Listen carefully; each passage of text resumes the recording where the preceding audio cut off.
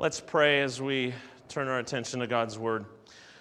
Father, we thank you for this time that we can be together. We want to pray for Nancy and the helpers who are teaching the children right now. We thank you for the gift that every child is in our life. And we pray that you would use this time in their lives, Lord Jesus, nurturing in them a love for you, a trust in your grace, and an eternal perspective.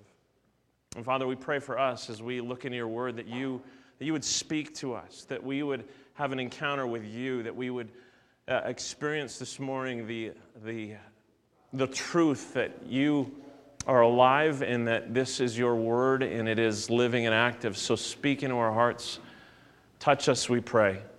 To that end, I ask, Holy Spirit, that you'd guide me as I share with these your beloved people. In your name, Jesus, we pray. Amen. I remember the day it happened.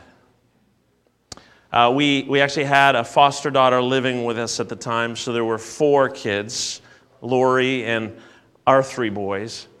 And downstairs in one of our basement rooms, in what was our guest room, they were drawing all over the walls. It's maybe worse than you're imagining. They weren't drawing with pencils or crayons. They were using permanent black Sharpies. And there were 4 of them. It was everywhere. Now, I imagine what's going on in your minds right now is one of 2 things. Either you are imagining what I look like when I lose my mind, or perhaps some of you, particularly those of you who are parents of younger children right now, you are imagining how you might react should that be in your future. I'll let you just imagine for a moment. Normally, that would cause me to go apoplectic, like I would lose it. But I didn't on that day.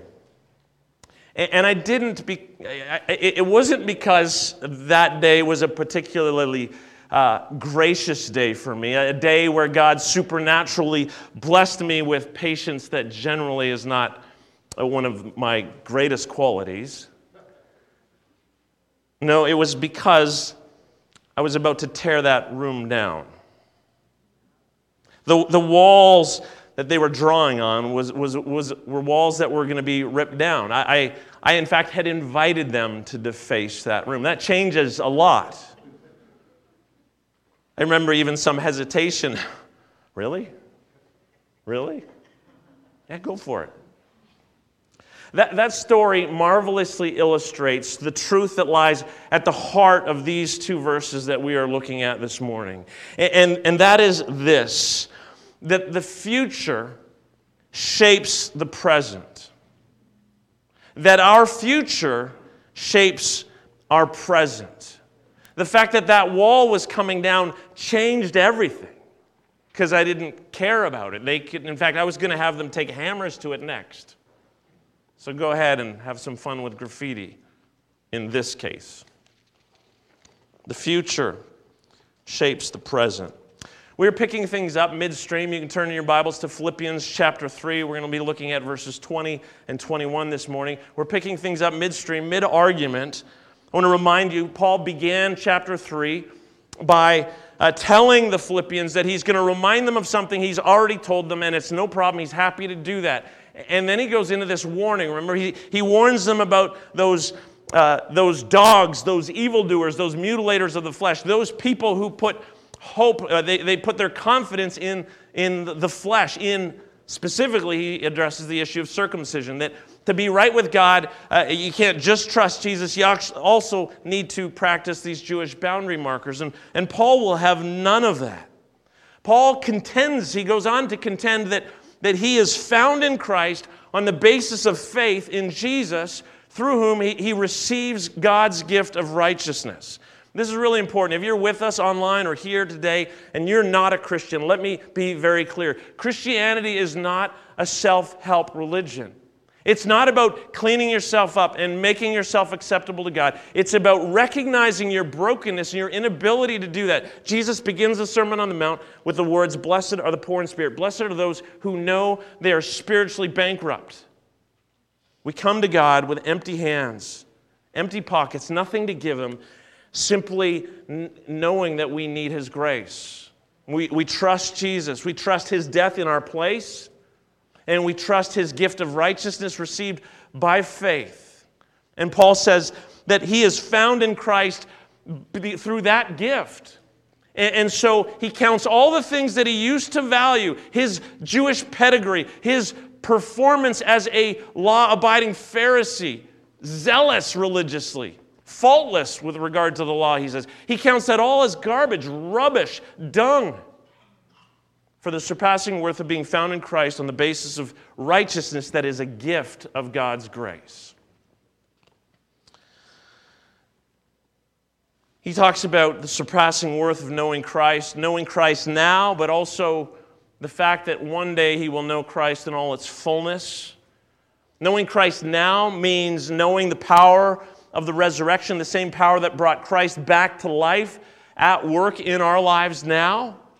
And he knows Christ now also in suffering for Christ. That in suffering for Christ on behalf for the sake of the gospel, he is in fact being conformed into Christ's death.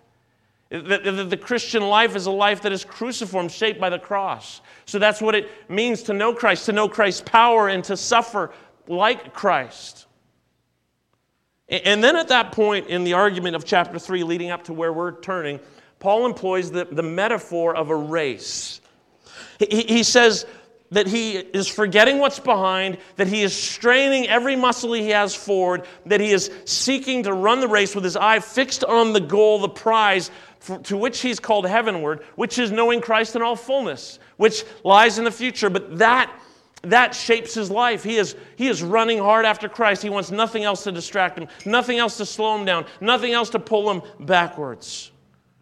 In the passage we looked at 2 weeks ago, last time I was with you, Paul called the Philippian believers to follow his example as he pursues Christ. Not only his example, he said, but also the example of others who are living like he's living. Those whose minds are set on heavenly things, you could say. He contrasts, he says, don't be like those whose minds are set on earthly things, those who are living as enemies of the cross. And I won't go into unpacking that again, but he says, don't live that way. Be warned about that life, where your mind's set on earthly things. Follow my example. Follow the example of others who, like me, are pursuing Christ, who are pursuing the heavenly prize of knowing Christ in all its fullness that lies yet in the future. Though we know him now, one day we will know him fully. Our passage picks things up exactly at that point, and these two verses provide the basis for all that Paul has been arguing in this chapter. You can follow along in your Bibles as I read chapter 3, verse 20 and 21. But our citizenship is in heaven, and we eagerly await a Savior from there, the Lord Jesus Christ, who by the power that enables him to bring everything under his control will transform our lowly bodies so that they will be like his glorious body. Let me read it again. But our citizenship is in heaven, and we eagerly await a Savior from there, the Lord Jesus Christ, who by the power that enables him to bring everything under his control will transform our lowly bodies so that they will be like his glorious body. I want to walk through these two verses and ask 4 questions with you. First, where do we belong? Where do we belong? Second question, who do we await? Third, what will he do? And fourth, how should we respond? Where do we belong? Who do we await? What will he do? And how should we respond? Question 1, where do we belong? Paul begins with these simple words, but our citizenship is in heaven. Now, I don't know about all of you, but I would imagine that some of you have thought a great deal more about citizenship than some others, like myself. I was born in Canada. I've always been a Canadian. I applied for a passport. I've renewed that numerous times. I'm a Canadian. I've never given a lot of thought to my citizenship. I'm just Canadian. But some of you were not born here. Some of you were born in other countries. And you made a choice to leave those countries where you're from and to come here. And so some of you even have applied for and become citizens of Canada. But that was very intentional for you. For me, it just happened.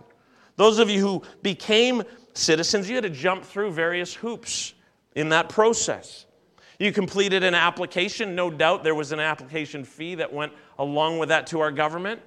You had to demonstrate your proficiency in at least one of our official languages, English or French.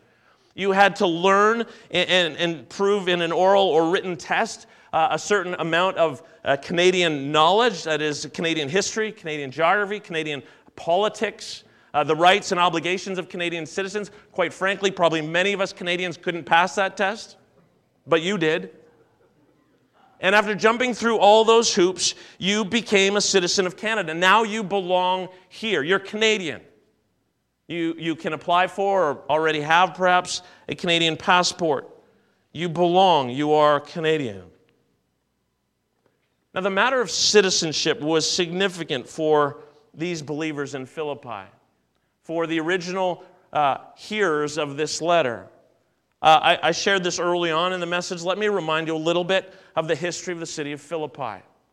About 100 years before Paul writes this letter, in 42 BC, there was a great military battle just west of the city.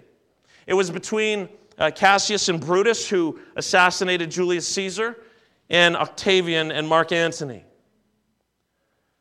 Octavian and Mark Antony won that battle. Octavian would eventually become emperor of Rome, Caesar Augustus. And when he won this battle, he honored this city by refounding it. And he did two things. He refounded it, and he gifted all the residents of Philippi with Roman citizenship. He made them all Roman citizens. And then secondly, he settled retiring Roman soldiers into this city. So men who had fought and bled for the empire were settled here. And so the city of Philippi is a city that it was incredibly pro-Rome, loyal to Rome. They were Roman citizens and proud of it. That's just one of the things we need to understand about this city and the Philippians. It's who they were. They belonged to Rome. They were a colony of Rome, this outpost of Rome in Macedonia. Any talk of citizenship, the mere mention of that word by Paul, would have reflexively triggered thoughts for the Philippian believers of their Roman citizenship. They were Philippians, and thus they were Romans. But here Paul says to them, but our citizenship is in heaven. Now some of you might still be, some of you who have become Canadian citizens, you might still be a citizen of your home country. Perhaps you are a dual citizen. Some of you may be aware of the news story that came out during this most recent Winter Olympics. A young woman named Eileen Gu, born in San Francisco, an American father, a Chinese mother. She chose to compete in the Olympics for China. That didn't sit well for some people. It's in the news, right? Her loyalty went to China instead of America.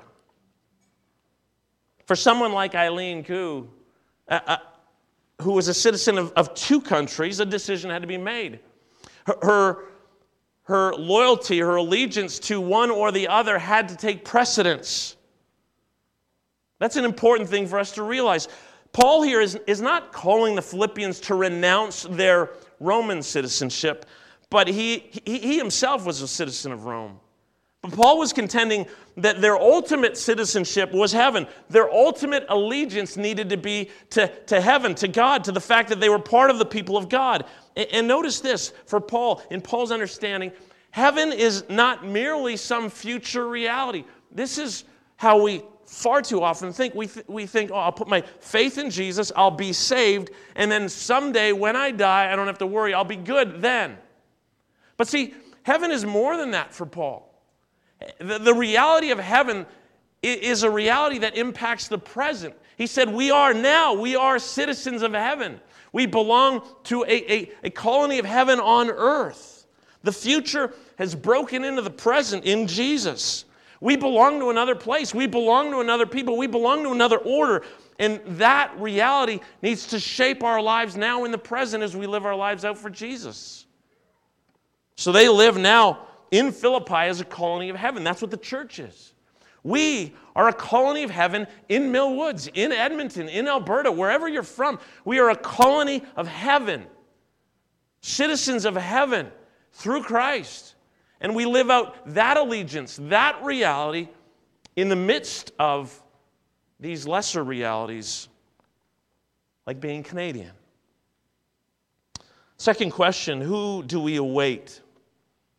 Paul goes on and he says, and we eagerly await a Savior from there, from heaven, the Lord Jesus Christ. Paul has just asserted that the Philippians are citizens of heaven. Now he asserts that they are awaiting a Savior from heaven, Jesus Christ. They are waiting for Jesus, the one who humbled himself and put on flesh, who became human, the one who lowered himself, becoming a slave, even to the point of death on a cross. The one who suffered the penalty that you and I deserve because of our rebellion and our sin. The one who was raised, the one who obeyed the Father, his Father perfectly, whose righteousness we receive. The one who died and was buried and on the third day was resurrected. We're going to celebrate those events this coming week. Jesus died, buried, resurrected, and ascended to his Father's side in heaven. Paul says we await him. We eagerly await him coming. Remember in the book of Acts, chapter 1, verses 9 to 11, Jesus has just told his disciples that they will receive power when the Holy Spirit is poured out upon them. And then we read this. After he said this, he was taken up before their very eyes, and a cloud hid him from their sight. They were looking intently up into the sky as he was going, when suddenly two men dressed in white stood beside them. Men of Galilee, they said, why do you stand here looking into the sky? This same Jesus who has been taken from you into heaven will come back in the same way you have seen him go into heaven. That is the promise that Jesus is coming back, that Jesus will return, that the one who died in our place, the one whose righteousness we receive, the one who came out of the grave, ascended to heaven, that he is coming back. I remember when I was a kid growing up in the church, there was a whole lot more talk about the return of Christ than we tend to hear in the church today. I sometimes wonder why that is. Do you know that almost every single New Testament book speaks about Christ returning? Except for Galatians and a couple small ones like Philemon and I think 2nd and 3rd John. There's reference after reference after reference to the fact that Jesus is coming back, that Jesus is returning. The one who went to heaven will come back from heaven. Paul says, we eagerly await a Savior from heaven. We're waiting for Jesus. Is that true for you and me? Do we await Jesus? Do we eagerly wait for his return? Third question, what will he do? When Jesus, our Savior, returns from heaven, what will he do? And our text answers that with two parts to the answer. Let me read again. And we eagerly await a Savior from there, the Lord Jesus Christ, who by the power that enables him to bring everything under his control will transform our lowly bodies so that they will be like his glorious body. Two parts. Let's look at what Paul says first. He speaks of Jesus as having the power that enables him to bring everything under his control. When Jesus, our Savior, comes from heaven, he comes in power. He comes with power to bring everything under his control. Do we understand that? Do we grasp the magnitude of that? Everything under his control. Think about what Paul is saying and to whom he's saying it. Remember, he's writing to the Philippians, this group of Christians, this group of followers of Jesus who live in Philippi, this colony of Rome, this outpost of Rome in Macedonia. And they are beginning, we know, one of the two major things, right? There's some internal strife in the church. And secondly, there is opposition, there is suffering that they are beginning to experience.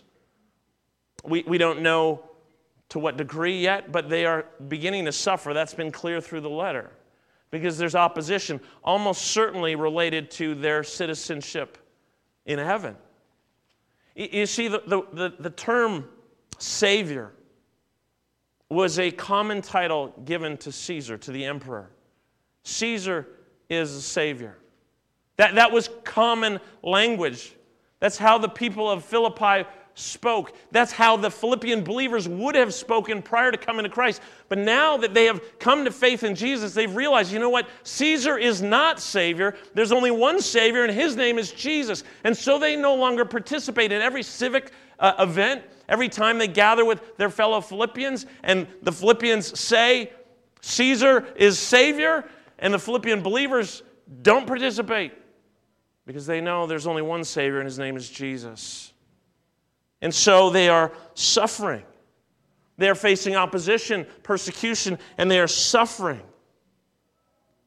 But Paul says that when Jesus returns, he'll come with power that will enable him to bring all things, everything, under his control. Jesus will subject every authority, every person, everything will be under his control. Jesus will subject even the emperor, all those who are responsible right now for the Philippians' suffering will be under the control of King Jesus. Everything will be under his control.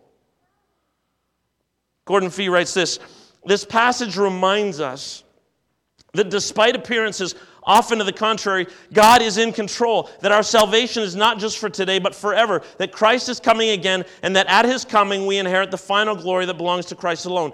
And to those who are his, it means the final subjugation of all the powers to him, as well as especially those responsible for the present affliction of God's people. Those responsible for the Philippians' suffering will be subjugated to King Jesus. Jesus will come with power that will enable him, and everything will be under his control.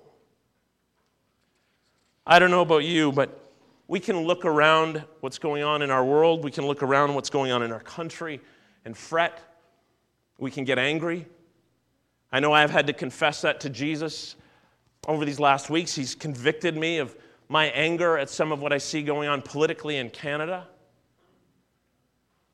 I see our government aggressively advocating for the killing of unborn, helpless babies, not only in Canada, but globally.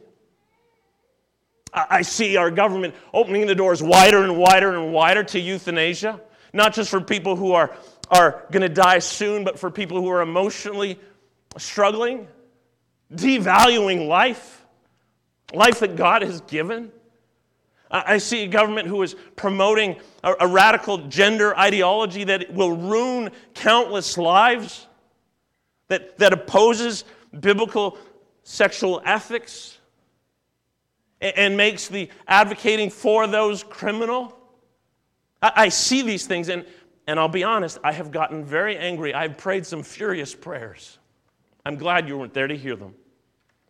But I have been convicted, not that my perspective on those issues is a problem, but my attitude towards those in authority has been. Christ calls us actually to pray for those in authority. And I don't need to worry and fret and be angry because Jesus is coming. And I am to eagerly await him, and when he comes with power that will enable him to subjugate everything, bring everything under his control. The second part of the answer is that Jesus will transform our lowly bodies so that they will be like his glorious body. Jesus' resurrection is often referred to as the first fruits.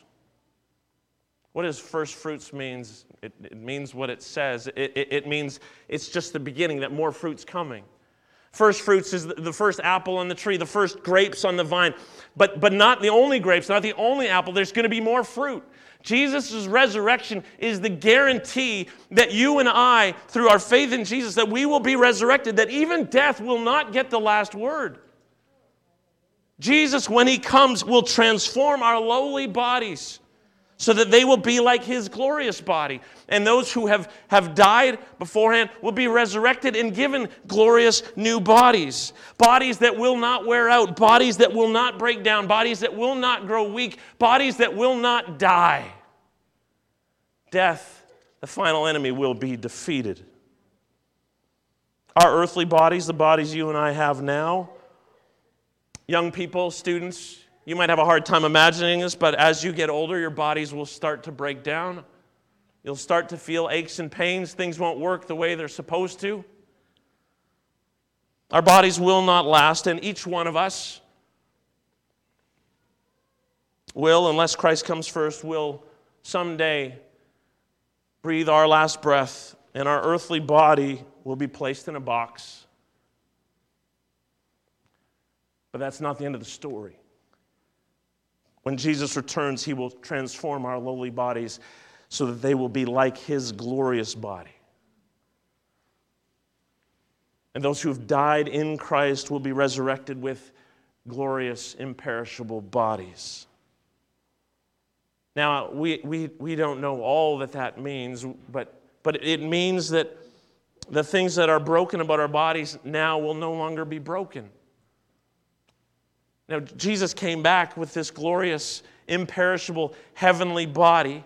It still bore scars from his crucifixion, so I don't know exactly what that means. Some of you know I have crooked fingers. I can't straighten them. Maybe I'll still have crooked fingers, but they won't hurt anymore. Our broken bodies will be transformed into heavenly, glorious bodies, bodies that will not break down, bodies that will not die.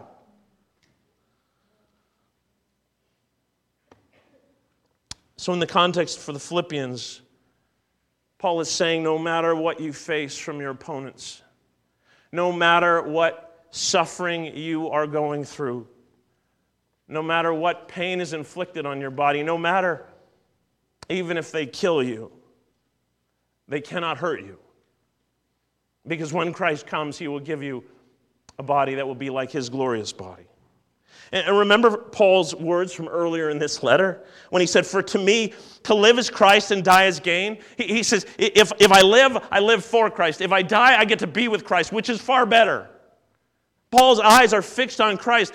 Paul's eyes are fixed on the prize to which he is called heavenward, that is knowing Christ in all fullness, when sin and death will be defeated and all things will once and finally be set right. Fourth question, how should we respond?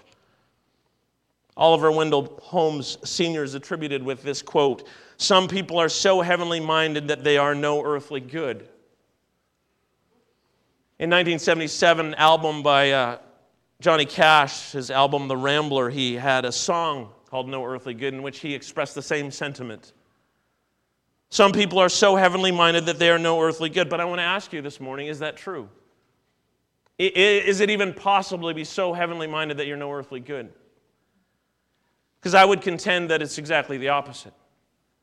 It's when our minds are fixed on heaven, when our minds are fixed on what Christ has called us to, when we are running this race, straining with everything we've got, forgetting what is behind, with our eyes fixed on that goal, that we actually become most earthly good. If you look through the history of the church, it is those believers who have trusted Jesus and have had their eyes fixed on Christ and fixed on heaven who have done the most good. Paul, in his letter to the Corinthians, 2 Corinthians 4, says, "So we fix our eyes not on what is seen, but on what is unseen, since what is seen is temporary, but what is unseen is eternal." In the passage we looked at 2 weeks ago, Paul warned them about following the example of those who set their minds on earthly things. And remember, that doesn't mean that we don't think about earthly things. We need to think about how do we provide for ourselves, for our family, where will we live. But there's a huge difference between thinking about those things and setting your mind upon those things. Over and over and over again, we are urged in the Scriptures to fix our eyes on Christ, to fix our eyes on the heavenly goal to which we're called, knowing Christ in all its fullness. The future that is already broken into the present, that is already ours in Christ. Paul has said already, now, right now, the Philippians are citizens of heaven. That in Christ the future is broken into the present, that our Savior is coming, that we are eagerly awaiting. And when he comes, everything will be brought under his control, and he will transform our lowly bodies into glorious bodies like his. You know what this means? As we think about how do we respond, it means that there is a certain recklessness with which we can live our lives for Jesus, on mission for Jesus. We can give ourselves fully to Christ, fully to the mission that He's called us to. We can trust in Him no matter what we encounter. We can forget what's behind and press on towards the goal of knowing Christ, straining with everything we've got for Jesus, for His kingdom, for His will to be done on earth as it is in heaven. What does that look like practically to be heavenly minded, to have our minds set on heaven? It means that in everything, our allegiance is to Christ, that a life lived for Christ takes precedence over everything else, that we're not dual citizens where, you know what, right now it's for earth. No. Our citizenship is in heaven. Our sure future shapes the present. Remember the kids drawing on the wall? Our sure future shapes the present. We live now in light of the future. We live now with an eternal perspective. We live out our faith with courage and boldness and intentionality. And so it means this. Students, when you consider the education you should pursue, you need to ask, how can I best prepare myself for the life to which Jesus is calling me, to live for Him? When I consider, or if you consider getting married, if you consider that, your first goal is not simply finding a romantic partner for life, but rather finding a partner who will run with you as you pursue the goal. That you are in this race together.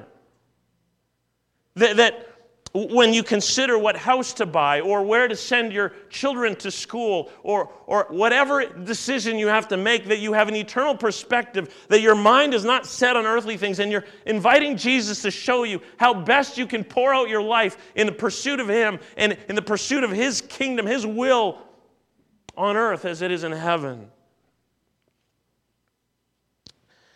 It is about my citizenship in heaven that shapes every decision that I am to make. That's the goal. We're going to fail. We're going to have to repent and turn back to this. But Paul says this sure future that is ours in Christ is what shapes the present. The future shapes the present. Your future shapes your present. Brothers and sisters, we are citizens of heaven. And we eagerly await a Savior from there. One who will come and He will bring everything under His control. And He will transform our lowly bodies into bodies that are glorious like His. It was many years ago when my kids were writing and drawing all over the wall in my home. It was all good because the wall was coming down. The future was shaped by the present. The future shaped the present. The future determines the present. Our lives as followers of Jesus right now, our lives as disciples of Jesus today are to be shaped profoundly, wholly, by the future that is sure and that awaits us. Let's pray. Jesus, thank You for this word. Thank You for this challenge. I pray, Jesus, that You would fill us with Your Spirit, that You would shape us to be men and women who would have our eyes fixed on You. Lord, that we would be so heavenly minded, that we would be profoundly used by You on this earth for Your purposes, for Your glory. And Lord Jesus, for our joy. Amen.